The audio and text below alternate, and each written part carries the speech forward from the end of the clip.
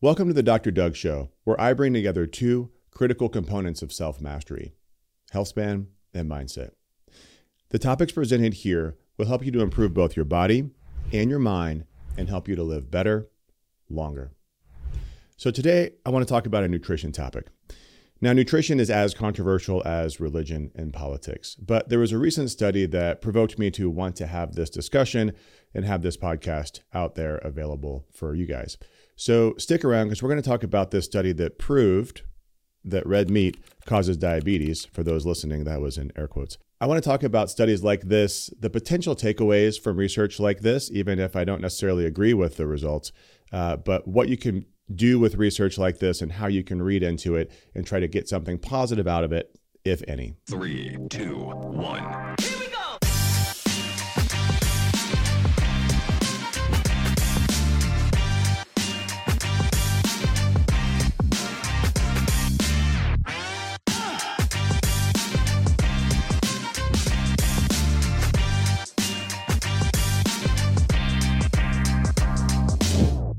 Okay, so to lay a little groundwork, I haven't actually talked a lot about nutrition on this podcast so far. So if you're new to this channel, don't worry, you haven't missed anything. But my preference for nutrition from a health optimization perspective is that everybody's optimized diet is going to be different. But in general, I recommend an omnivore diet. I like a protein-forward diet, getting adequate protein, which for me, for most people, is going to be around 1 gram per pound of body weight, and that's desired body weight if you're overweight, but still an omnivore diet where tolerated vegetables, particularly starchy vegetables, some grains like rice and even oatmeal if you have to have it, fruit for dessert, and raw dairy if tolerated, all of that comes together to have a varied diet. I do like to recommend that people avoid added sugar, highly processed foods, gluten-containing grains, and nuts and seeds are, some people love them. That's fine. I choose not to eat them. I think if people are doing well on their diet, then that's fine. Let them do it. But the study that I want to talk about today is the study that's called Red Meat Intake and the Risk of Type 2 Diabetes in a Prospective Cohort Study of United States Females and Males. What they said in this study, and the conclusion, was that intakes of total, processed, and unprocessed red meat were positively and approximately linearly associated with a higher risk of type 2 diabetes. So let me just explain what that means. So essentially what they're saying is that the more unprocessed and processed red meat that you eat is linearly associated, meaning that the more of it you consume, the more of it you'll have risk of type 2 diabetes. And they go on to further say in the conclusion that there is a percentage lower risk of substituting 1 serving of nuts and legumes for red meat, which would reduce your risk by 30%. They broke that down then. If you were to substitute 1 serving of processed red meat with nuts and legumes, it would reduce it by 41% and unprocessed red meat by 29%, saying basically that processed red meat is a little bit worse. Probably true. And then they go on to say that substituting 1 serving of dairy for unprocessed red meat was also associated with a significantly lower risk of type 2 diabetes. And that was processed red meat too.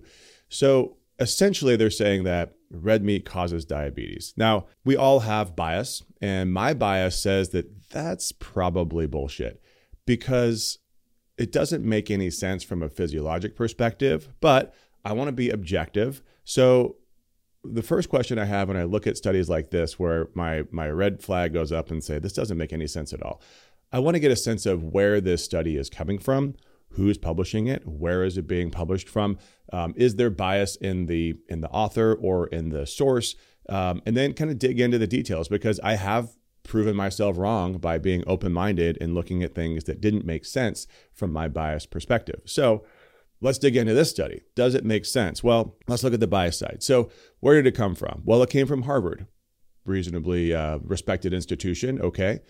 And the primary author was Dr. Walter Willett. Now, Dr. Willett has published numerous studies on the impact of red meat on health, overall mortality, cardiovascular mortality, cancer. He's an advocate for a fully plant-based diet. So there is likely some bias there. Now, researchers should be able to publish outside of their own bias, but it's tough to do. As a human, all humans are biased. All humans are influenced by the sphere around them. So, maybe there's an issue here. We'll look into that. Dr. Willett also very openly recommends eating no more than 3.5 ounces of meat per day, and says that if you want to truly optimize your health, you should eat no more than a few ounces of red meat one time per week, which is obviously a very, very low amount. So, concerned that bias is going to then bleed into this study. But let's still get into this study because there's some interesting details in here. And there actually are some takeaways that I was surprised at when I actually got past my own challenges with this topic and looked into what they were saying. There are some interesting things. And I think there are some things that we can pull out of this, even if we think that the general conclusion is not something that I would relate to my patients for sure. So this study was, again, 2023. It's a new study. And what's kind of funny about this from the get-go is that they call it a prospective cohort study. And it sounds like they did this big new study on 216,000 participants and that it was a big to-do. But really what they did is use data from other studies. So they used the Nurses' Health Study and the Health Professional Study, which are historic studies on nurses and health professionals, which includes men, and they're big studies. So we have a lot of people to use data from. I've looked at these studies before. I've talked about them on other platforms. The first time I've talked about them here. And these studies did collect a lot of data. It's true. So there is some information that you can glean out of this. What they used in both of these studies are food frequency questionnaires. And if you're not familiar with these things, these are these forms that you would fill out that would say, how often have you eaten this in the last whatever the time frame is? And they did these questionnaires every 2 to 4 years. So imagine filling out a form, you're like, how often did you eat a product containing meat, in the last 2 years? So for me, I think I know what I ate for breakfast this morning.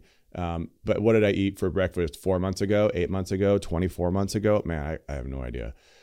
So I think they're woefully inaccurate out of the gate. But then when you start looking at the different categories, what is considered to be a processed meat would be like hot dogs, bacon, meat sandwiches. Yeah, sandwiches. That actually includes other things, right? That actually includes bread, usually for most people, except for maybe me. And then unprocessed meat would be any kind of ground beef, other cuts of beef, so like steaks. And then they also include unprocessed meat as pork and lamb. And then they say as part of a main dish. Now, a main dish then could include also sandwiches. It could include a hamburger with the bun. It could include lasagna. It could probably include, for some people, pizza. So this is one of the biggest issues I see is that people that are going to consume meat in addition to other things mostly, because not everybody's going to eat just meat on a plate like I do for the most part, but most people are going to consume it with something else. So then is it the meat that's causing the issue or is it something else? And so again, saying that both processed and unprocessed meats are associated with an increased risk of type 2 diabetes, really, it's a global statement that we have to take into consideration of the other things that you are likely consuming with it. They go on to say in the results that both males and females, and I'm going to quote this, those with a higher total red meat intake had a higher BMI, total energy intake, meaning more calories. They were less physically active, more likely to be current smokers, and were less likely to use multivitamins. So that's actually a really nice way to describe what's called the healthy user bias, meaning that people that are going to eat meat versus people that are not going to eat meat are generally going to be less healthy. And they just said it. Less physically active, more likely to be smokers, higher BMI. So are those people more likely to develop diabetes? Of course they are. So then let's take a step back here and say, okay, well, how is it possible from my education and perspective that meat consumption is going to cause diabetes? And the answer is it really doesn't make sense if you look at diabetes as a carbohydrate intolerance problem, as I do. For the vast majority of people will consume more carbohydrates than they can consume. Their metabolism could be broken for a lot of reasons, and that's kind of a different question. But for the most part, something happens to the metabolism, more carbohydrates than they can tolerate. They end up with insulin resistance, which then causes an increase in the hormone insulin. And ultimately, in the end, your cells get too resistant and your blood sugar starts to rise, and that creates diabetes. But meat has 0 carbohydrate in it if you're consuming just meat. And how could something with 0 carbohydrates actually cause diabetes? Well, they actually promote some theories here. And so I was surprised on some of these, and I did look into this, and it does make sense to some extent. So At first glance, I would say it doesn't make sense at all. But I mentioned earlier that the metabolism has to be broken at some point, and the things that break the metabolism can be a lot of different things. So some of the things they point out here are actually kind of legitimate. So let's talk about these. Now, saturated fat gets a bad rap, and you'll hear people, influencers on social media, et cetera, talk about the fact that saturated fat isn't bad. I wish that were true, but if you look at it from a genetics perspective, there are people that have the ApoE gene, for example, where saturated fat potentially does cause an inflammatory reaction. And one of the things they bring up here is that saturated fat could have a negative impact on what's called the beta cells in the pancreas, and that could potentially provoke insulin resistance. So could saturated fat cause diabetes? I mean, I feel like if that were true, our ancestors who ate a very high saturated fat diet would have had diabetes, and yet we didn't really see that until the modern era. So probably not that alone. Now, another interesting thing they brought up is heme iron. Now, heme iron specifically comes in red meat in high quantities. And iron is a strong pro-oxidant. Iron does provoke oxidative stress, and that could potentially provoke insulin resistance, which could potentially lead to diabetes. But the challenge here is, and this is something I've looked at quite a lot and I talk to our patients about, is that iron itself is inflammatory. But our body is really good at not absorbing iron unless our iron metabolism is broken. And that iron metabolism can be broken for a lot of reasons, but usually it's from a nutrient deficiency. I don't want to get into it now because it'll take a long time. But essentially, I don't think the red meat is the issue. I think it's the fact that if this is the problem, then we're not processing iron appropriately. So again, I don't think that that's going to cause it unless there's an underlying issue, and maybe it could make it worse. But if that's the case, we should fix the underlying issue, not avoid the nutrient-dense source of protein. So for me, I don't really see that red meat has a logical way to cause diabetes. There might be some things associated with this, with consumption of red meat that, again, we need to fix the underlying issue, or potentially just understand the genetics around saturated fat, and you can eat around that and still consume red meat and not develop diabetes. So I look at it like this, which is studies like this are going to include, if you were to include hamburger, it's going to include somebody who's eating a meal that is a cheeseburger with fries and a milkshake, or a big lasagna dinner that has a little bit of beef in it, or honestly like a sausage pizza, which is mostly grains. And they're going to call it a meat meal, and that meat meal is then associated with diabetes. And I just don't think that we can compare that kind of a diet to a well-designed diet that is protein forward from well-raised animal products. So I think that that's something that we really have to take into consideration as we look at this and call it what it is. My argument here is that studies like this have a bias to eliminate meat from our food source. And when you look at somebody who has a strong bias like Dr. Willett, then you can think that, man, they're going to do everything they can to try to eliminate meat for whatever reason. And my perspective is we should not eliminate meat because we're concerned about our health, because it doesn't reduce or impact our health negatively. It's only going to impact our health positively. And it also not save the environment. So eliminating meat will not save you or the environment. So let's really pick on some other things which are going to potentially have the impact that we want to.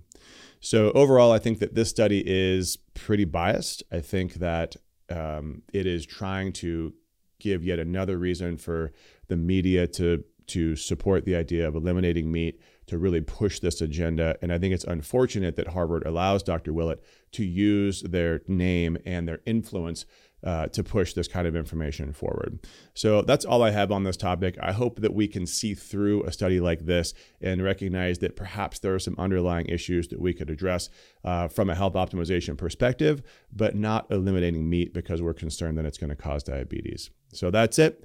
Remember, my friends, that we are created for greatness. So seek optimal, not average. Don't be afraid to be extraordinary, because that's what it takes. If you haven't already, consider joining our HealthSpan Nation.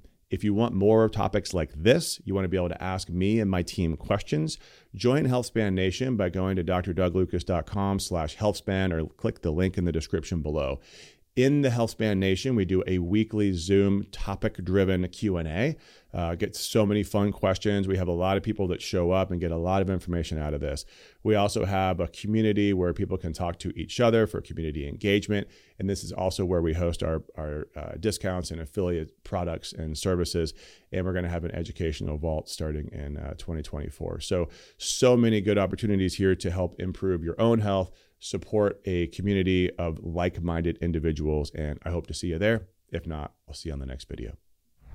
This presentation is for general informational purposes only, does not constitute the practice of medicine, nursing, or other professional healthcare services, including the giving of medical advice. No doctor-patient relationship is formed. The use of this information and the materials linked to this presentation are at the user's own risk. The content in this presentation is not intended to be a substitute for professional medical advice, diagnosis, or treatment. Users should not disregard or delay obtaining medical advice for any medical condition they have, and they should seek the assistance of their healthcare professionals for any such conditions.